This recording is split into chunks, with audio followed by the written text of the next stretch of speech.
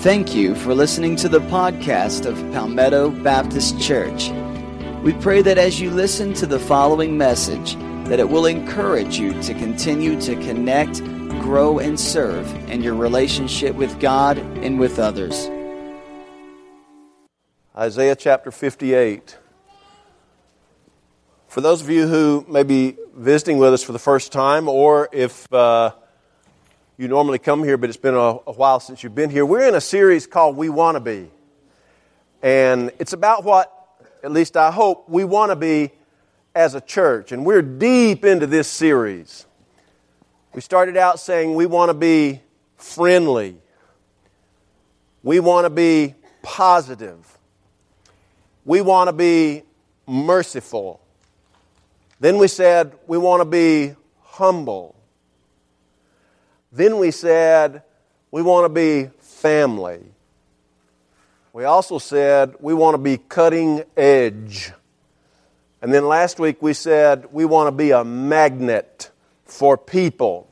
And today we're going into the next chapter of this We Want to Be series. I'm going to read from Isaiah chapter 58, beginning with verse 5. We'll read down through the first half of verse 9.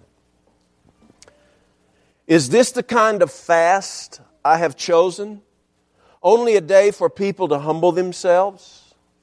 Is it only for bowing one's head like a reed or for lying in sackcloth and ashes? Is that what you call a fast, a day acceptable to the Lord? Is not this the kind of fasting I have chosen, to loose the chains of injustice and untie the cords of the yoke, to set the oppressed free and break every yoke? Is it not to share your food with the hungry, or to provide the poor wanderer with shelter?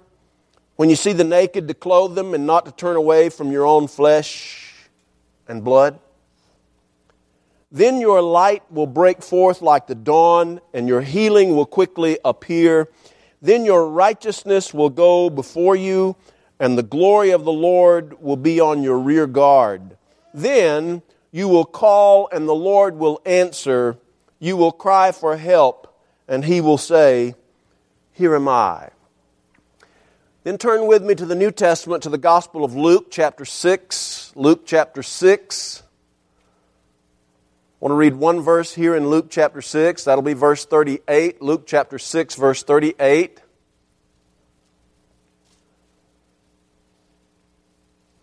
In Luke chapter 6, verse 38, Jesus said, "Give, and it will be given to you. A good measure, pressed down, shaken together, and running over will be poured into your lap. For with the measure you use, it will be measured to you." And then finally, turn with me deeper into the New Testament to 2 Corinthians chapter 9. 2 Corinthians chapter 9, where we will read verses 6 and 7. 2 Corinthians chapter 9, verses 6 and 7. The Apostle Paul says this, "Remember this, whoever sows sparingly will reap also sparingly, and whoever sows generously will also reap generously.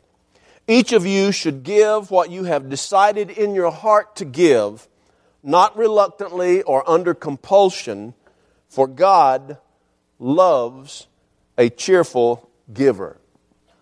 Last week, Business Insider magazine listed the 20 most generous people on earth. The 20 most generous people on earth. I read the article because I wanted to see if any of you came on that list. There were some names with whom I was familiar. At number 16 was Ted Turner. You all know Ted? Raise your hand. You know Ted. Ted Turner was number 16. Ted Turner has made lifetime donations to charity of $1.2 billion against a net worth of $2.1 billion. He's given over half of his net worth to charity. And in doing so, Ted Turner came in at number 16 on the list. Also on the list were Pierre Omidyar. Raise your hand if you know Pierre Omidyar. Nobody knows Pierre Omidyar. I bet you've done business with him. He's the founder of eBay. Raise your hand if you do anything, have ever done anything on eBay. All right, so you've done business with Pierre, Mr. Omidyar. Mark Zuckerberg, the founder of Facebook, is on the list of the 20 most generous people on earth. Warren Buffett of Berkshire Hathaway is on the list of the 20 most generous people. And, of course, Bill Gates, the co-founder of Microsoft, is at the top of the list. He is, according to Business Insider, the most generous person on planet Earth. Bill Gates. Bill Gates is worth $72.7 billion with a B dollars. $72.7 billion. At $72.7 billion in financial worth, Bill Gates, as an individual, is the 37th wealthiest country on earth. Just all by himself. He is the 37th wealthiest country on earth. Now, what that means is there are literally hundreds of nations on earth whose financial resources are fewer than Bill Gates all by his lonesome. Bill, that's what I call him, Bill. Bill, if he took his $72.7 billion net worth, and if you give it a 6% interest rate, then every second of his day is worth $114.17. Every second of his day is worth $114.17. Now, I have a $100 bill in my hand. And if Bill Gates, don't you rush up here. If Bill Gates were coming out of Walmart and he looked down on the asphalt and he saw a $100 bill, get this, it would not pay Bill Gates to reach down and get the $100 bill. It would cost him, because see, every second of his worth, every second of his day is worth $114.17. So if he takes 3 seconds to reach down, it's going to take me a little bit longer. So if he takes 3 seconds to pick up a $100 bill, it has cost him almost $350. It's a loss for him. So I called Bill yesterday and I said, Bill, if you come out of Walmart and you see a $100 bill on don't pick it up. Let me pick it up. Let me pick it up. Because it pays me to pick it up. Bill Gates, he's 60 years old this year. 60 years old. If we assume that Bill Gates will live to be 90 years old, he would have to spend, get this, he would have to spend $6 million a day, every day between now and age 90 to exhaust his wealth. $6 million a day. That means that he could lose one day's money and pay off our entire building project. Does anybody have Bill Gates' phone number, really? If he got no rate of return, no interest rate on his return, and if the economy worldwide totally collapsed so that there were no more interest rates and he's not making any more money, yet he would still need to spend $6 million every day to exhaust his fortune between now and age 90, 30 years from now. Get this. At $72.7 billion net worth, if Bill Gates were to give every person on the planet a $10 bill, there are 7.2 billion people on the planet. If Bill Gates gave everybody a $10 bill, he would still be worth, after giving everybody a $10 bill, he'd still be worth $2.26 billion with a B dollars. Isn't that amazing? He and his wife, Melinda, have made a commitment, as have a lot of billionaires, I'm told. They have made a commitment to give away 95% of their wealth by the time they die. Of course, 95% of their wealth, when the remaining 5% is going to be a whole lot more than most of us preachers make in 10 lifetimes, right? And yet he's agreed to give 95% of his wealth back. Is he generous? Is he, as Business Insider says, the most generous person on the planet? Andrew Carnegie was probably the first notable wealthy person who set the standard for giving back. Here's what Andrew Carnegie said. He says, "No man can become rich without himself enriching others. The man who dies rich," Carnegie says, "dies disgraced." Who is generous? Ted Turner gives 53% of his fortune to charity, has already and will give more. In fact, he has agreed also to give over 90% of his wealth away by the time he dies. But there was someone in the Gospels one time. Jesus was sitting in a worship service in the temple. This is an amazing thing to me every time I think about it. But Jesus was sitting in the temple with his disciples. They were sitting there, and it was at that part of the worship service where they received the offering, you know. And Jesus is being a busybody, sticking his nose into what people are giving. Isn't that amazing? Doesn't that make you just mad at Jesus? No. He's looking at what people are giving. And he notices that wealthy people give a portion of their income in there, but he notices this one little woman who comes in and she puts in 2 copper coins. And he turns to his disciples and he says, "You see that woman right there, what she gave?" And the disciples said, "Yeah, we see her." And he says, "That woman has given more than anybody else. All the rest of the people gave a percentage of their wealth into the offering. But she, in her poverty, has given everything she has." Who's more generous? That unnamed lady who gave everything she had, which only amounted to 2 cents, or Bill Gates, who will end up giving 95%? Who's more generous? I guess it depends on whether we define generosity by how much we give or how much we have left. Both of them really are generous. I think it's interesting that Jesus is interested in what we put in the offering plate.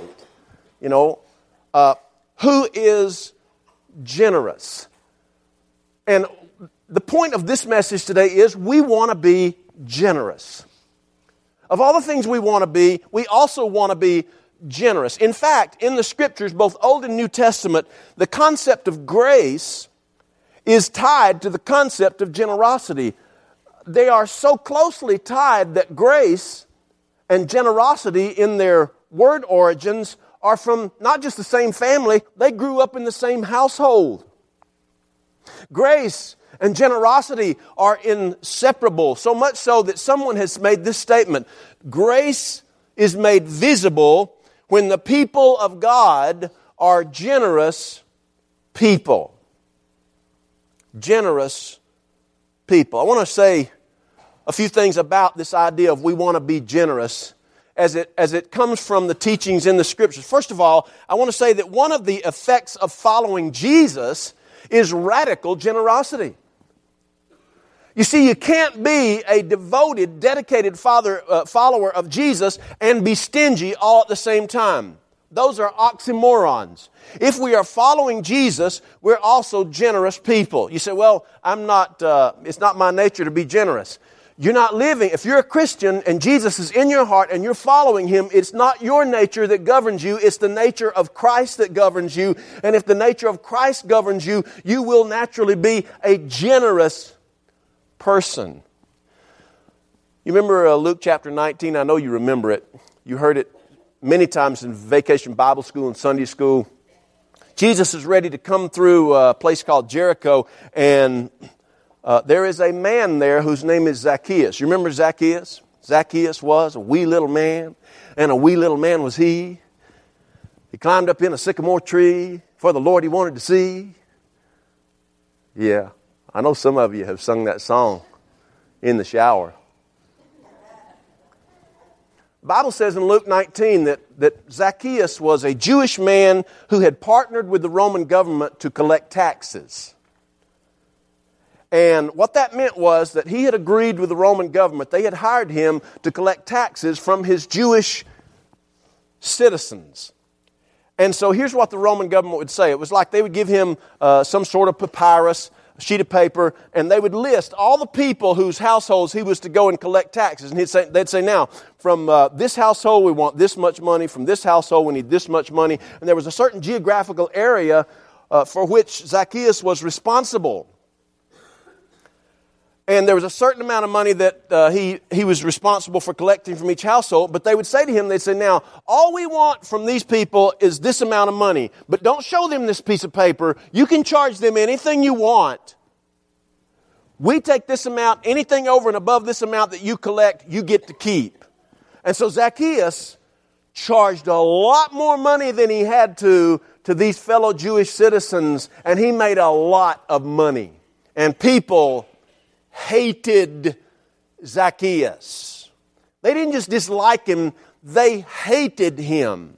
He had zero friends, and although he was wealthy, he had this huge crater in his soul. He was empty, and he heard that Jesus was coming, and so he climbs up in a tree in order to see Jesus when he comes through. And you remember when Jesus comes through, he stops under the tree, he looks up, and he says, Zacchaeus, you need to come down. I'm going to eat with you today. And of course he does. And as a result, Zacchaeus turns his life over to Jesus. He becomes a devoted follower of Jesus.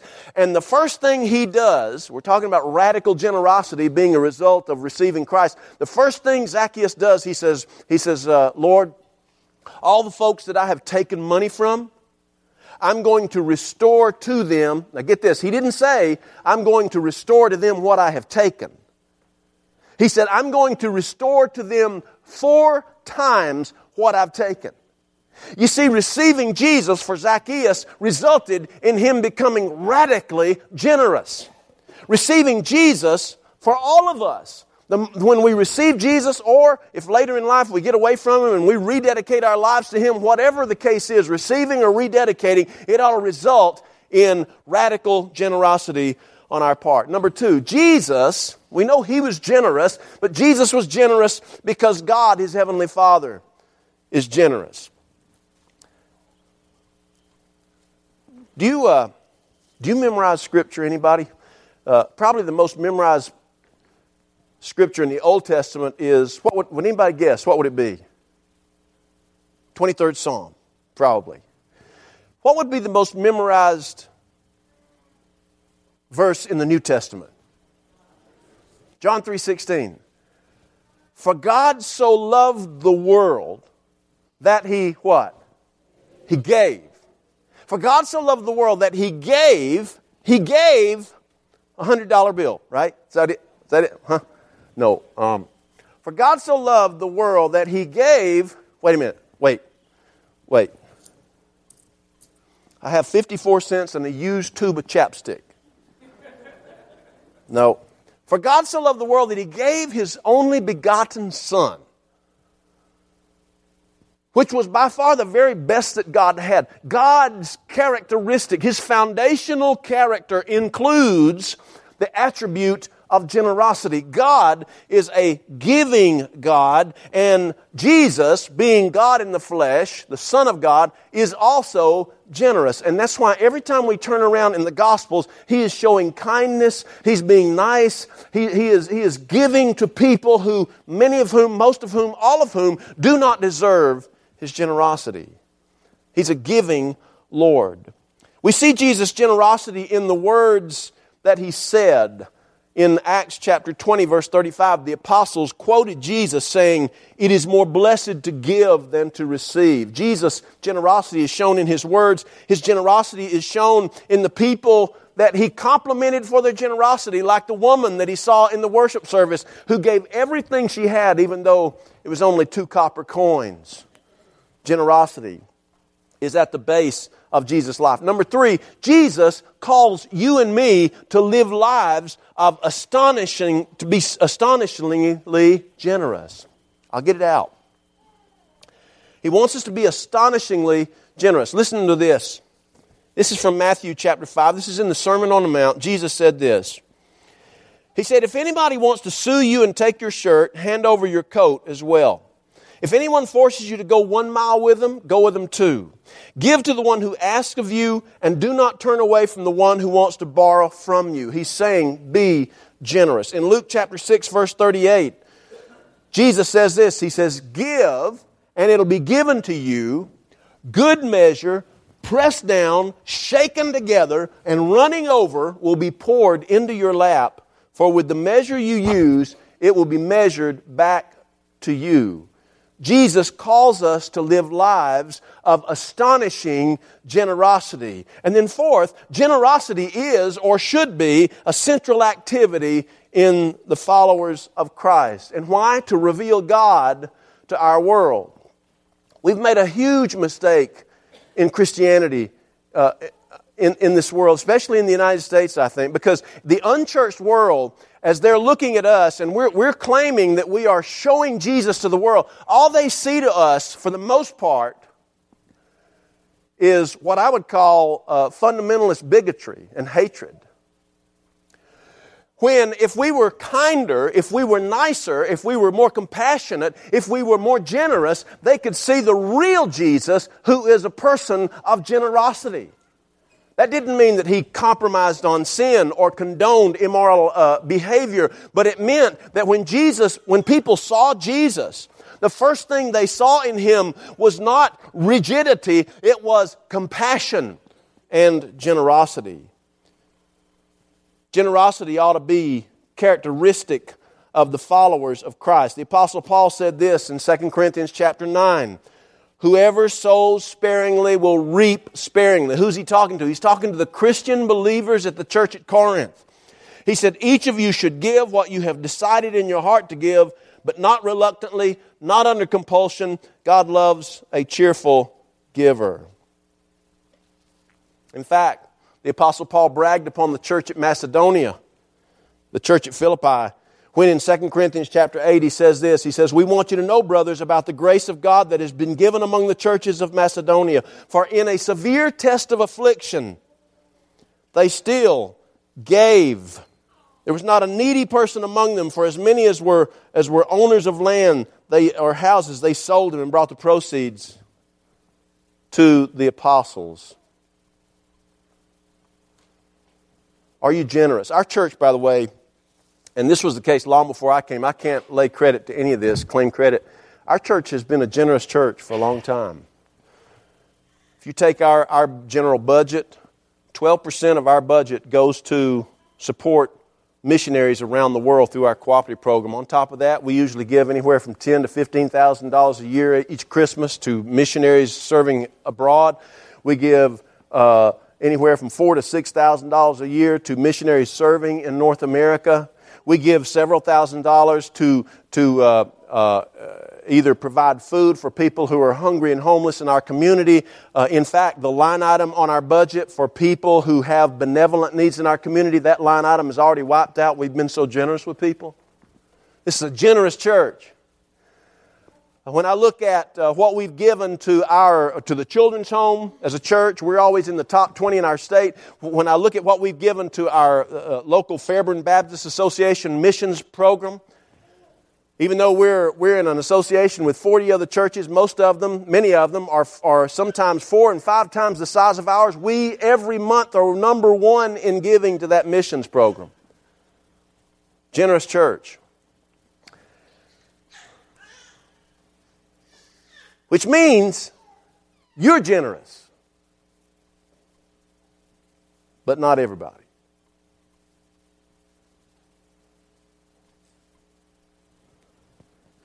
In 2013, we did a survey of our congregation. No names.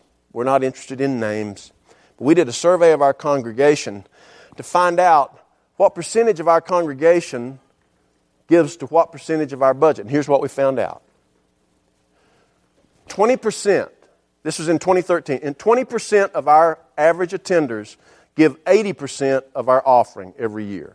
20% give 80%. That's no surprise. Another 30% of our congregation gave the remaining 20% of our offering. So that means that 50% of us are giving 100% of our offering. That's not a surprise either. But here's the shocker, and it is shocking to me.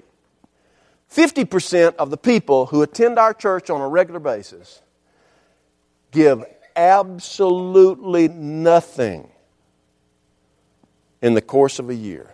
Not a red cent. Now, of that 50% who gave nothing, there are some who can't give anything. I mean, they're either out of a job or they're in a job, but the paycheck runs out before the bills come in at the end of every month. They can't give, and if you can't give, you shouldn't give. But of that 50% of our church over a year's time who give nothing, I'm going to guess that 75% of those folks could give something, and they don't give anything. Now, I'm not talking about the folks who can't give something. I'm talking about the folks who give nothing, but they could. And that means that some of those folks are here today. I don't know who it is, but if it's you, I beg you to ask yourself this question: do I see myself as generous?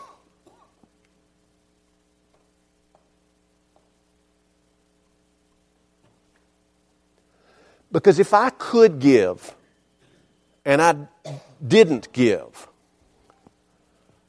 I couldn't see myself as generous. I just couldn't. Not if I could give and didn't give.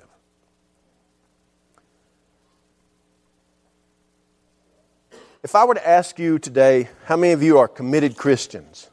How many of you love the Lord and you're committed to following Him? I'm sure that most everybody would raise your hand. But let me challenge you to test your commitment. Okay? If you look at your checkbook and your credit card account and all the different financial systems you use, if you looked at all those, and if in that checkbook it's not clear that the Lord is important to you by your giving, and there's a chance that He's not important to you at all. We want to be generous. We want to be generous in helping people. We want to be generous in our offerings. We want to be generous, yes, in our capital campaign that's coming up, but we want to be generous people. Are you generous? Let's pray.